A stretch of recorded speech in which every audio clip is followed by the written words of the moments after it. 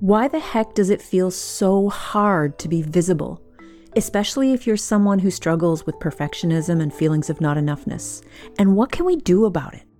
You know, I like trying new things here on the pod, so this is a mostly solo episode with a couple of helpful pop-ups from some previous guests, including Dara Brustein, Kenshin Prinsloo, and Anita Farron-Clark. We're going to get really curious about what might be underneath your hesitation to put yourself forward or to speak up at work. Tips and tricks are useful, and Dara Brustein is going to share some of those. But I want to take us deeper first. Maybe you've tried some tips and tricks and you still find visibility tricky and unintuitive. Let's explore what might be going on there. Noticing is the first step of changing anything.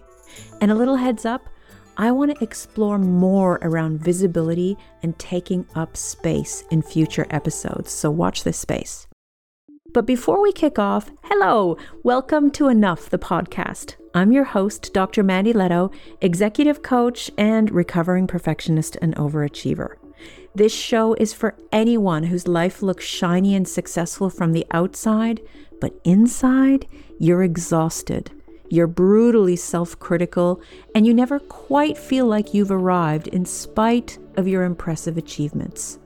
I do a lot of solo episodes here, but I also riff with experts, and today's a bit of both. So why does it feel so hard to be visible? Let's explore.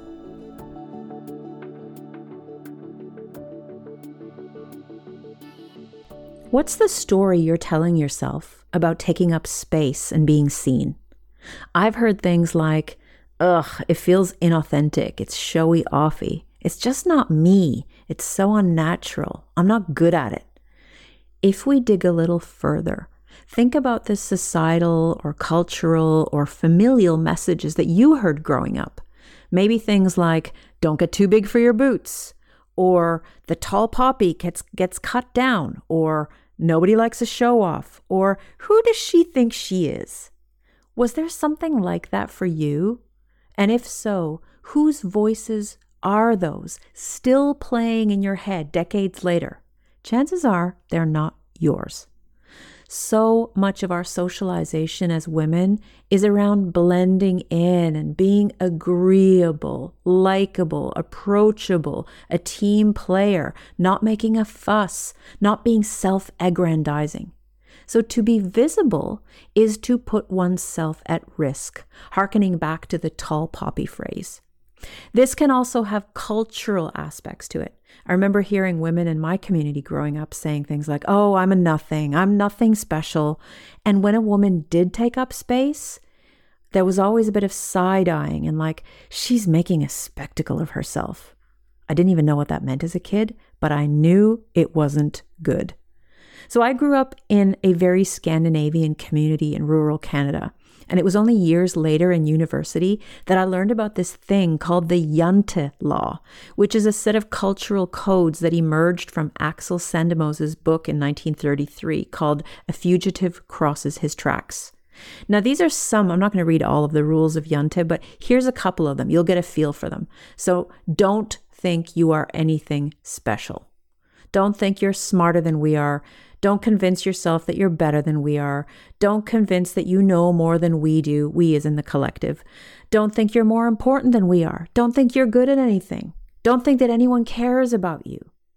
So when I read those in my 20s, I remember thinking, oh, that explains so much. Even though I had never heard of that book, no one ever mentioned that book. It had infiltrated into the culture. So yes, these are aspects where it's not just the dumb thing to be visible. These are aspects that feed into our lives. In episode 33, Anita Farron-Clark shares how, as a person of color, being visible and putting yourself out there also felt risky in her culture. I've had years and years of being invisible because growing up, I was not fair enough. I was not slim enough. I was called aubergine by my family, dark and round. I was called sparrow legs because my legs were too thin. I was subject of a lot of racism. I was called Paki and the N-word at school, blah, de, blah, de, blah. I was criticized by my mother, by my sisters, because, Indians generally, sorry to generalize here, don't have a filter. By the time I got to 27, I was like so bloody confused because I was told not to do this, not to wear that, not to appear too confident, be more shy, be a bit more coquettish. Then it comes to a point where you are so confused in your mind that you think, do you know what? I need to just find my own way. Kanchan Prinsloo from episode 35 grew up in an Indian family too. In her corporate career, she was well aware of the importance of being visible, but it didn't feel natural to her. So she found a way to create a persona that seemed to fit in, whilst still creating a sense of safety for herself. I always kept a bit of a distance. I always led fairly large teams, but I always kept a bit of a distance under the cloak of, you don't want to mix. You don't want to get too close to the staff that you're with or teams that you're with because you've got to make hard decisions. Oh, no, I just didn't want to share who I possibly could have been. I could make an excuse for why I was separate from my teams. And then I had kids. I had a neutral third party I could talk about and people could figure out who I was. But they didn't. It was such a performance. I curated every conversation. I went in, did the joke where it needed to be timed. I did the connection where I thought was going to be, and I became this person where people would go, oh my God, we're such good friends because I share so much. Right? You share so much with me. I share jack shit about myself because I'm only handing out what I think is safe enough to hand out. So I wasn't even true to myself, let alone the relationships. And I literally designed relationships where people felt so close to me. And I'm like, oh, hell no. I got 4 people that I'm close to. They're my family, my husband, my kids, and 1 friend. The rest is all performance.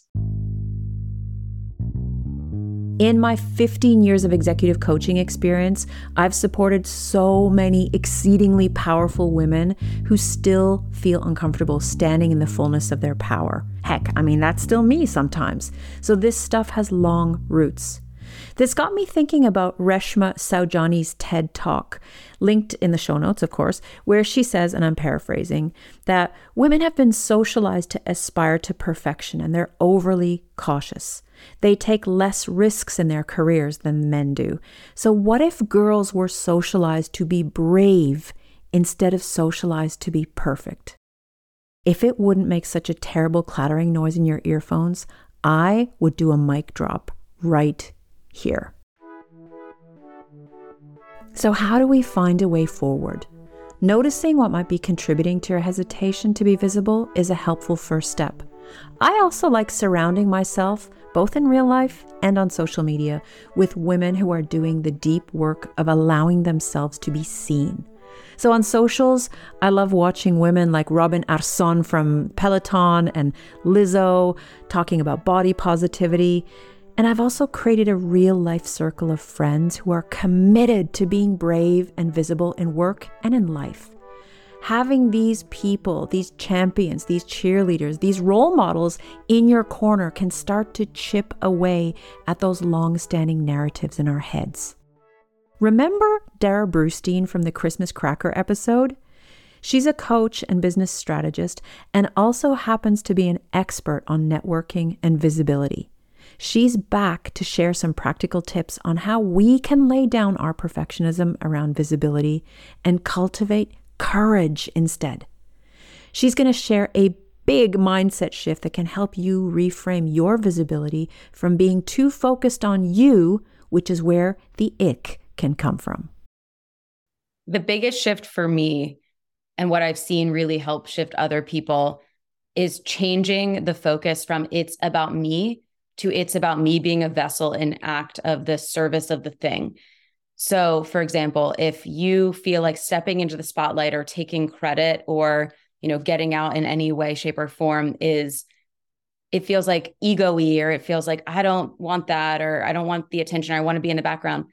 The second that you shift, I'll speak for myself, the second that I shifted from, I'm just simply a vessel in service to fill in the blank. And some people will find benefit from that in the unique package of me at this timing and the way that they intersect it. And so for everyone listening, it may not be that you're building a business or a brand, so that may not work in the exact same way. But for you, if it's in a corporate environment or otherwise, it's that same thing where you're there because your job matters and what you're doing matters. And when you step up in representation of the impact of what your work is, you're just simply the flag bearer. You're the representative. It's not really about you. And I find that takes away from feeling like I have to perform to I get to be of service. And it takes it away from it's about me to it's about the impact. And while the action, again, this goes back to something you and I have talked about of two seemingly identical actions can be driven by different intentions and therefore not the same, even though they look the same.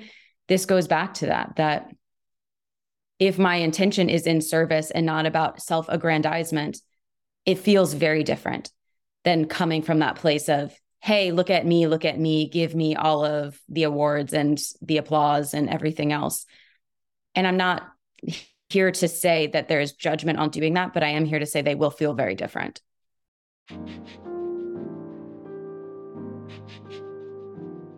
Let's play with what this could look like in real life, shifting the focus onto being of service. So maybe there's a specific project that you've been working on, and without sharing anything that might be confidential, would anyone, say on another team, benefit from an update on what your project has achieved? Maybe a highlight reel or an executive summary or some of the key learnings.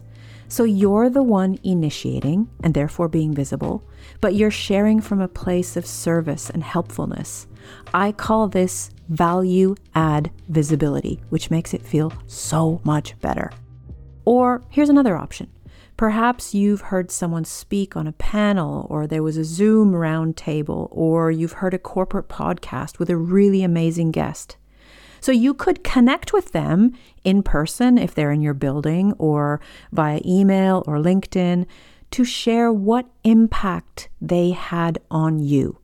Please don't just say, oh, that was great, because there's no value add to that. It's fun and it's nice to hear, but they don't actually know what it was that they said that had an impact on you. So, for example, let's say there was somebody sharing about their career path, for instance, and you might reach out and say, hey, that really opened up some possibilities for me that I hadn't considered. And I really wanted to thank you for your perspective, which was useful. Thank you so much. That can be very useful and feel good to the person receiving that feedback. So it's visibility. You're starting a conversation. You're having a dialogue. Okay, here's a third way you could focus your visibility into being of service. So what if you used your voice to shine a light on someone else? So it could be a colleague in a meeting that your colleague did something great that week, and you're giving them a shout out in the meeting, if it's appropriate to do so, and be specific. So say Sarah was really great with one of your clients when you were poorly or something. So you give a shout out to Sarah in front of your boss and in front of your colleagues and be specific what she did. So you're being visible by speaking, and you're being of service to your colleague by sharing a spotlight on her. There is a beautiful line in Lisa Oliveira's article, The Discomfort of Self-Promotion, also linked in the show notes, where she says, discomfort doesn't mean anything's wrong. It means I'm at an edge. So let's learn how to manage nerves if you're at an edge and you're determined to push through it, but then your inner critic starts shutting you down. So Dara, what can we try when our self-talk gets nasty? There's a neurolinguistic programming practice that has to do with this, where if you imagine that voice in like a silly voice or one you wouldn't take as credible, that can really help, where you're like, oh, that sounds absurd. And why am I giving that so much weight or credit? Another could be to just write them down and be like, whose story is this? Is this mine? Do I want to continue to perpetuate this story? And sometimes when we see it in black and white like that, it helps us depersonalize it and see like, there's a disconnect here or discordance. And sometimes it helps just get it out of our head in the first place. Another place to potentially get like a double win here is one, and being more visible is just to bring in people in your world, maybe in the workforce, that you say, hey, I'd love to sort of be buddies on this or accountability partners on this. Can you help juice me up or gas me up a little bit to do these things when I feel uncomfortable, and vice versa? And it allows you to say, okay, growth really exists in the places of pushing through the boundaries, and that we can move forward in spite of the fear or alongside the fear, and that it may not feel comfortable. It may not feel natural or organic, but what happens if you gave yourself the opportunity to say, despite this thing, I'm going to do the uncomfortable thing anyway and see how I feel on the other side, and allow that to be a data point, and or to look back at historic evidence and say, when were times that I did this same thing or I did something like this that can give me the confidence in this moment to move through those voices and say, well, in the past that went okay, like that the data supports, the historic evidence supports me doing that thing. And also to look at it from the perspective of what's the true worst case scenario? What is it I'm really afraid of? And can I face that? Because if you say, well, the worst case scenario is I lose my job, and you stop and you think there's like 19 steps between me doing this and me losing my job. Therefore, is that fear even at all likely? No. And is the possible potential byproduct of positive outcome outweighing enough the potential negative outcome? Then what do you need to say, okay, great. Now I know that that's true. These voices can quiet a little. What do I need to get myself into action? And sometimes the action is a micro action. It's not the jump to the thing that might feel the scariest. It's what's one small step that I can take to build the momentum to get myself out of this thinking. Because I've always found that the voices quiet down when we are in movement or in action, but that the action can't just be a knee jerk, like I need to busy myself so I don't hear the voices. It is best serving you when it is intentional action as a resultant of slowing down enough to understand, okay, which voice am I wanting to listen to? Because we've got a lot of them. They are not all factual.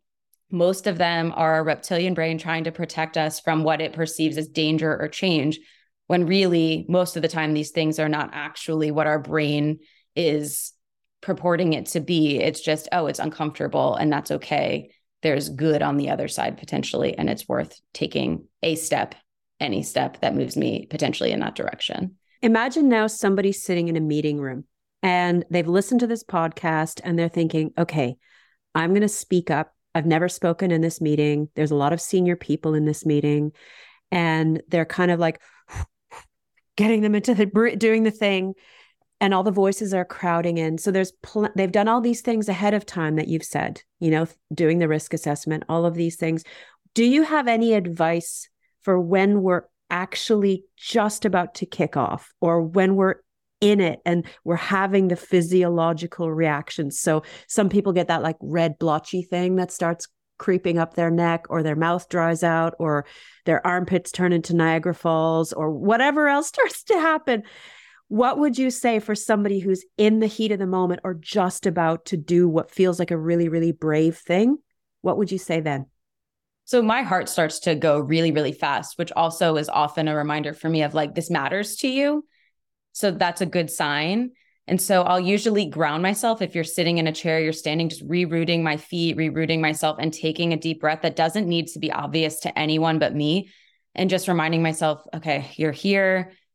You can do this. This is okay.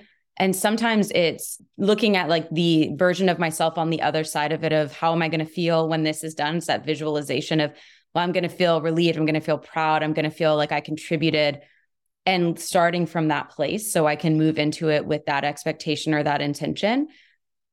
And if you need to, think to like, who's someone that I admire who would show up in this way, and can I sort of embody a little bit of their energy when I'm doing it?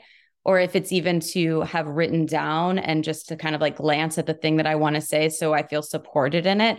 And then when it's time to not use my notes and come out and say the thing, or to even have some sort of physical thing in your hand, like you could have a little rock, or, have a bracelet on and you're just holding it. And that can be almost a symbol for you of groundedness, of strength, of all the things that you want to be feeling, and allow yourself, like some people like put their fingers together in sort of a mudra like you would when you're meditating, and let that be that reminder of, okay, you're okay. This is going to be okay. You'll still be here on the other side of this. and just give yourself that thing to support you and ground you. Years ago, I did this half-day workshop for a corporate client. There were about 25 people in the room, maybe 30, and they were mostly really engaged. And then there was this one person. There's always one, isn't there? And this person sat there with their arms folded, looking so underwhelmed for that whole session. And I noticed the people pleaser in me wanting to try to convert this person. So like me, please like me, or at least don't dislike me. And then I realized that this person was at choice as to how they wanted to show up. And so was I. So I could focus on this one person who didn't like how I was taking up space in this room. I could start doubting myself. I could start hustling for approval, or I could take a deep breath and ground myself, like Dara said. I could imagine myself on the other side of this workshop feeling good about how I held my space. I could remind myself that my worth was not dependent on 100% approval ratings or on this person liking me, right? So I let her be in her experience, and I stayed in mine. And as I asked each person to share one thing that they were taking away from this session, there were other really deep, profound takeaways. And when it was this person's turn, I felt my body clenching up, and I asked anyway. And this person sat there, slouched over, wouldn't make eye contact with me, arms still folded across her chest, and she said, "Nothing. I'm taking 0 from you." So my inner critic is nothing if not persistent. It tried again. "You suck. You're an idiot." And I took another deep breath and grounded myself. I'm okay. I really am okay. And lo and behold, dear listener, I'm still here to tell the tale. I didn't die of someone's disapproval when I stood in my visibility. I often close an episode where a guest shares a brick of wisdom, something that you can mull over. I know some of you use these as journal prompts, or you talk them over with a friend or a coach or a mentor. Brilliant. I love your creativity, how you're using these bricks of wisdom. So Dara, take it away. Well, I think the thing that I have noticed is so important is that we need to be our own biggest advocates and cheerleaders. And that can feel very hard when we're often our biggest critics. But that how can we expect others to support us in ways that we are not showing up for ourselves? And I think so much of this comes down to these seemingly simple, but often hard in practice exercises to reconnect and ground with ourselves, to say the beginning seed, the germinating piece of this is my relationship with myself. And that for me to go out and be visible, or for me to go out and build connection in any of the ways that we've talked about, when I don't feel like I'm rooted and grounded in some way, even just 1% more than I am right now, then it's a lot more difficult for us to build that connection and to put ourselves in situations that are going to stretch us and push us, because we don't have that rootedness, that groundedness, that security. And regardless of how this goes, I feel safe and secure in the home of me and with myself. And that's not to say that there's a perfection seeking need there, that we always need to feel that way. We're not going to.